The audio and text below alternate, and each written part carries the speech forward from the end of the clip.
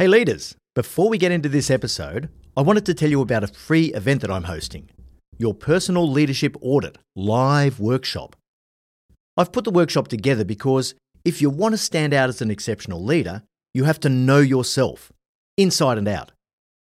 Understanding your strengths and weaknesses is critical, and for that, you need a high degree of self-awareness and a commitment to self-reflection.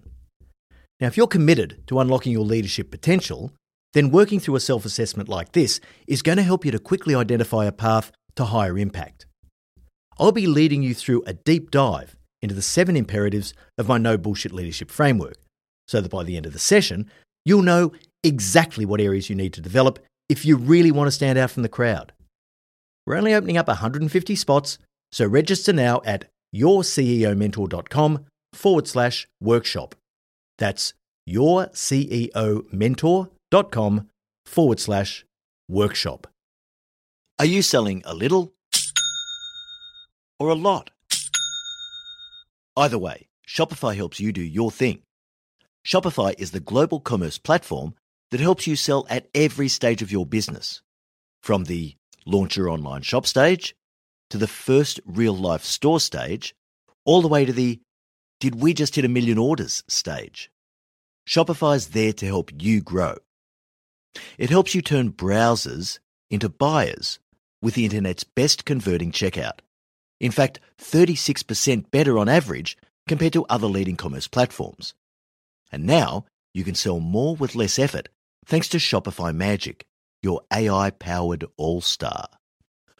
Most of the business owners who listen to No Bullshit Leadership want to go large. What's so cool about Shopify is that no matter how big you want to grow, it gives you everything you need to take control and take your business to the next level. Sign up for a $1 per month trial period at shopify.com/leadership, all lowercase. Go to shopify.com/leadership now to grow your business, no matter what stage you're in. Shopify.com/leadership. Hey leaders, Em here. We're finalising Marty's 2024 speaking calendar and he still has a few opportunities available. Now you've experienced the impact that Marty has on the podcast, but that's only a tiny fraction of the impact that he has when he delivers an in-person keynote presentation. If you'd like to book Marty to speak at your organisation's event, go to martingmoore.com or send us an email at hello@martingmoore.com and we can chat about how to tailor his powerful message to your leaders to achieve real results. All right, now back to the episode. Welcome to the No Bullshit Leadership Podcast. In a world where knowledge has become a commodity, this podcast is designed to give you something more. Access to the experience of a successful CEO who has already walked the path. So join your host, Martin Moore, who will unlock and bring to life your own leadership experiences and accelerate your journey to leadership excellence. Hey there, and welcome to episode 240 of the No Bullshit Leadership Podcast. This week's episode, The Talented Jerk. How much should you tolerate? We've all come across people during our careers who are really good at what they do, but are just awful to work with. They seem to think that their superior performance gives them the license to behave in any manner they see fit, and they don't observe the usual social protocols that are essential in maintaining a stable team. Talented jerks come in many different shapes and sizes. There's no one-size-fits-all description of how they show up in a team. Some are just terminally annoying, and you feel as though you want to roll your eyes every time they talk. Others are willfully destructive, and they appear to be pushing the company's leadership to see just how far they'll be allowed to go before they're brought into line. When one of your peers is a talented jerk, it can be really frustrating. But when you're a leader and one of your direct reports is behaving like that, it's a real problem that can affect team culture, motivation, and performance. Today's episode's pretty simple. I identify 5 common types of talented jerk and give you some ideas for how to approach each situation so that you remain in control and neutralise their impact on team culture. So, let's get into it. Now, just before I start on how to identify and manage a talented jerk, I want to make an important distinction. There's a big difference between an individual contributor and a leader. The reason this is important to recognise is that you can potentially apply a different standard depending on whether the talented jerk is leading other people. For an individual contributor, you ultimately want your people to behave in a way that's lawful and consistent with any other employee standards that you set through organisational policy. So, of course, everyone is bound by the law wherever it relates to the workplace. This includes sexual harassment and bullying legislation. It includes industrial relations law. It includes any laws governing fraud, falsifying of records, or paying bribes. You get the picture. Anything that the reasonable person would naturally observe. Every one of your employees and contractors is also bound to observe the stated company values and the code of conduct if you have one. These generally go that level beyond simple lawful behaviour and set expectations and standards around the moral and ethical behaviour that the organisation expects. Now, one of the dilemmas you may grapple with when it comes to an individual contributor who happens to be a talented jerk is how strict you should be in enforcing these obligations. I've seen even not-so-talented jerks get away with unlawful behaviour because the leadership of the company is too weak to enforce the standard and doesn't want an incident to gain any attention outside of the company. It's not that common, but it does happen. Much more common is the abandonment of behavioural standards to make exceptions for those people who the company considers to be a high performer. Either way, this is not good. But that's just individual contributors, right? When it comes to leaders, the standard you set needs to be even higher. Why? Well, not only are leaders in a position where they should be setting an example for others, but they also have a habit of replicating their own behavioural standards inside their team. If you have a leader who plays fast and loose with the truth, their team is likely to do that as well. If you have a leader who takes shortcuts with compliance obligations, their team is likely to as well.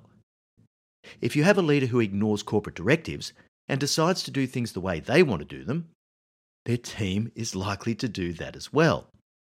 The critical factor here is that in each case of the talented jerk, you'll need to make an assessment of how widespread their impact is. Individual contributors can sometimes be given just a little more latitude than leaders, depending on the severity of what they're doing. But anyone in a leadership position has to be held to a higher standard because of the multiplier effect that it has on the culture of their team.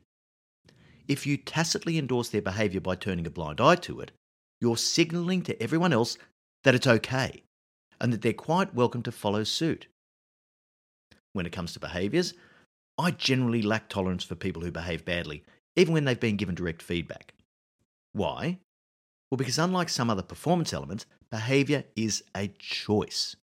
It's a decision the individual makes. And if they choose to, they can also decide to behave differently, particularly if the right pressure is applied. Your job as the leader is to apply that pressure. So, even though I might theoretically have a little more tolerance for an individual contributor, I haven't been in a position of leading an individual contributor for several decades. It'd be interesting to see how I deal with it, knowing what I know now. What I do know is that when it comes to leaders, I am a no-tolerance zone. If you decide that you don't want to behave in a way that models the sort of values the company holds dear, then I probably need to free you up to be successful in another organisation, preferably one of our competitors. Let's move on to explore the 5 common types of talented jerk. Now, I want to get super practical here and tell you how you can approach each situation if you happen to be their leader. The first type of talented jerk is the one who uses arrogance as a mask. And this type's pretty interesting. You don't come across them very often, but they're common enough to deserve their own category. These are the people who simply put on an air of superiority and have that general arrogance that no one likes. Interestingly, they may or may not perform well. Sometimes the arrogance is nothing more than a cover for fear of failure or an insecurity that they may not be adequate for their role. They could very well be an untalented jerk. These people are widely disliked because they lack transparency. They don't even attempt to connect with people.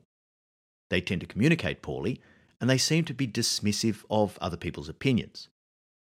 So, how do you treat them?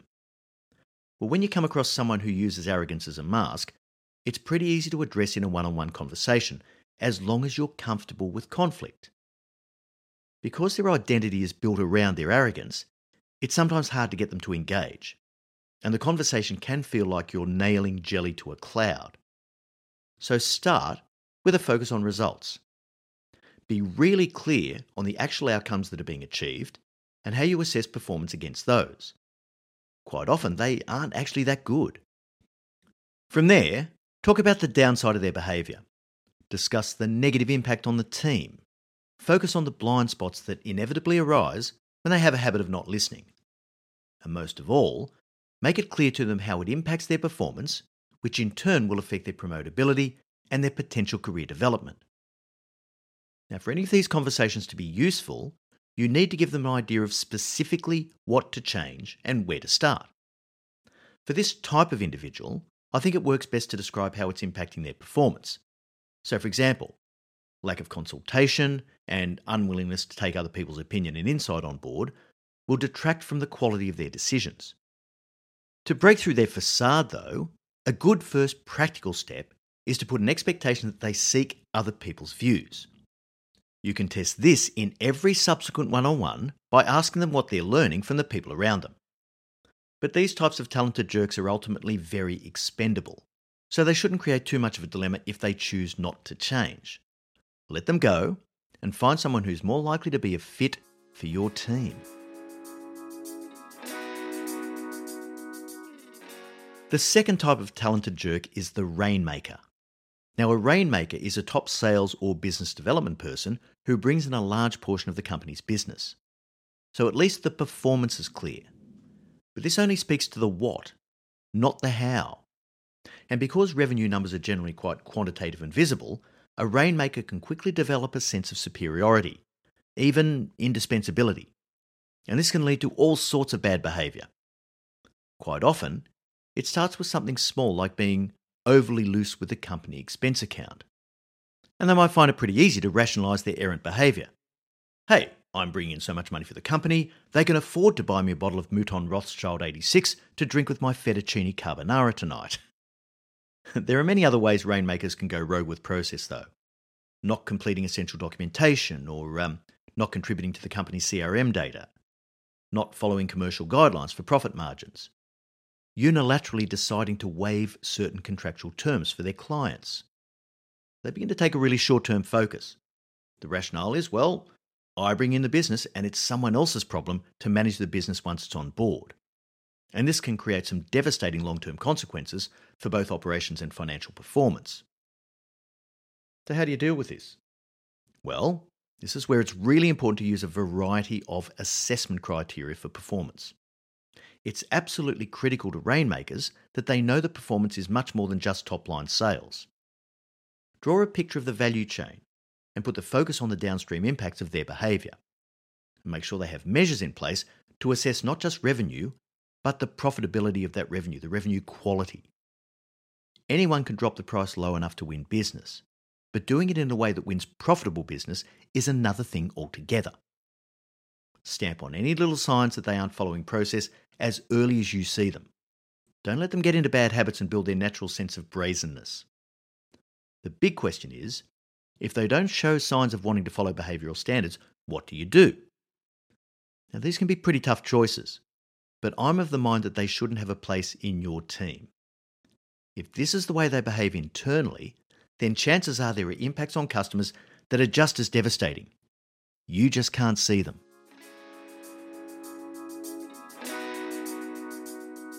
The third type of talented jerk is the technical guru. Now, this is the person who has some unique or highly valued technical expertise, and they use this as an excuse for their errant behaviour. People like this typically tend to find a safe haven in a certain type of company. Companies that market highly technical products and services. Companies where power is derived through this technical expertise, not through innovation, disruption, and new ideas. Companies that have their origins in industries where customer knowledge of the product working is quite low. Companies that have low employee turnover. These are all signs. Now, these jerks are talented, but ultimately replaceable. They only survive for as long as the organisation supports the knowledge is power paradigm, and you can change that as a leader. Look, technical knowledge is all important, but it needs to be balanced, and there needs to be a constant focus on renewal of skills, sharing of information, and risk mitigation. The biggest downside of the technical guru goes way beyond their mere poor behaviour, although all the things I said previously still apply here. The greatest downside is key person risk. This is where you have to focus your attention. So how do you deal with it? Well, as long as you have a highly valuable technical person who is the only one with knowledge in a specific area, your business is at risk. So follow these steps. First, determine if the knowledge is actually core to the business. If it is, you'll need to try to keep it in-house, which can sometimes be quite a difficult proposition. Second, work out if you can find those skills anywhere else. If the skills are non-core to your business's competitive advantage, you've got a lot of flexibility and freedom. No matter what, you need to make sure you have emergency coverage if something unexpected happens. Now, if you can buy the skills readily from the market, then happy days, right? It'll make you much less inclined to hold on to a talented jerk with supposedly indispensable knowledge. Dealing with the individual one-on-one is pretty important. You need to make them accountable for sharing their knowledge and extracting it from their head into formal processes to the greatest extent you possibly can. Make it a central part of their KPIs and, if possible, make their remuneration and their ongoing positive performance ratings dependent on how well they do this. My overall view, though, is that you can buy any technical skill from the market. It may not necessarily be as context ready, but a smart technical person with the basics is going to work it out. There is absolutely no need to entertain poor behaviour in technical gurus. Talented jerk number 4, my absolute favourite. Often wrong, never in doubt. Now we're getting into some tricky territory here. Sometimes you can have a great performer who's very bright, and more often than not, she's right. But she doesn't accept the possibility that she could be wrong. These people are often in senior leadership roles, so they've already gained the confidence of being promoted to positions of greater money and power. This confidence gives them a level of bravado that makes them quite obstinate. One of the biggest downsides is that they tend to create a silo between their team and other teams in the organisation they have to work with. So what do? When you come across the often wrong, never in doubt leader, it's important that you're clear with them about your expectations. In CS Energy, I actually created a category of performance assessment to evaluate how well each leader was working across boundaries. I did this partly because I saw it as an organisational weakness, and partly because I had a bunch of high-powered A-type personality leaders who suffered from often wrong, never in doubt syndrome to some extent at least. Another really important thing to realise is that instead of shying away from the conflict that these types of people can create, it's important to take it head on. So you pit these often wrong, never in doubt leaders against your other smart people on any issues that you think require some robust debate and the introduction of different schools of thought. This will demonstrate that no one gets it right all the time. Now, in their one-on-ones, you need to make sure that you talk about the downside for their career development. Individual excellence is only good if you're an individual contributor. Working with others and harnessing their talent is an essential part of leadership. If they want to move up, they need to stop focusing on their own capability and focus on lifting others up. These types of leaders tend to toe the line a little more than the other talented jerks because they know their future promotion opportunities depend on it. But just as often, they'll self-select and they'll go to another company where they don't have to toe the line. And that's okay too. Now, the fifth and final category of talented jerk is the conscious culture killer. Sometimes, although it's quite rare, thank goodness, you'll run into someone who's simply malicious. They seem to get their jollies from trying to work out how far they can push their power and control, how far they can go before someone reins in their behaviour. This is a huge test for your leadership strength. Recognising that someone falls into this category can be difficult because they disguise themselves pretty well, but they always show their true colours eventually. So how do you handle these gems? Look, I'm an absolute no tolerance zone for these talented jerks. It doesn't matter whether they're a low-level individual contributor or the CEO of a major business unit. Their behaviour makes a mockery of everything you're trying to create as a leader. And if you entertain their behaviour, you completely neutralise your own power. You surrender your ability to talk about behaviour at any level. Company values become meaningless. Any talk about how we treat each other is meaningless.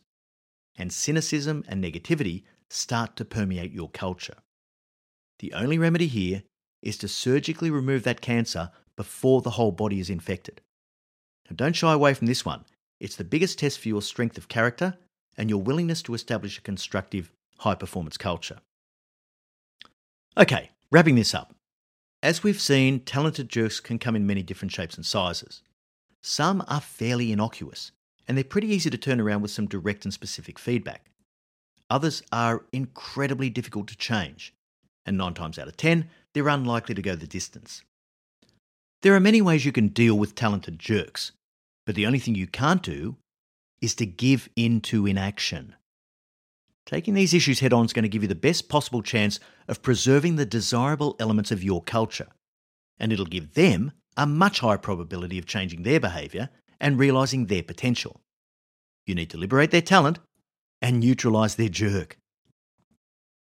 Alright, so that brings us to the end of episode 240. Thanks so much for joining us, and remember, at Your CEO Mentor, our purpose is to improve the quality of leaders globally. So please make sure you share this episode with the leaders in your network who you know have talented jerks around them. I look forward to next week's episode, Selling the Case for Extra Resources. Until then, I know you'll take every opportunity you can to be a no bullshit leader.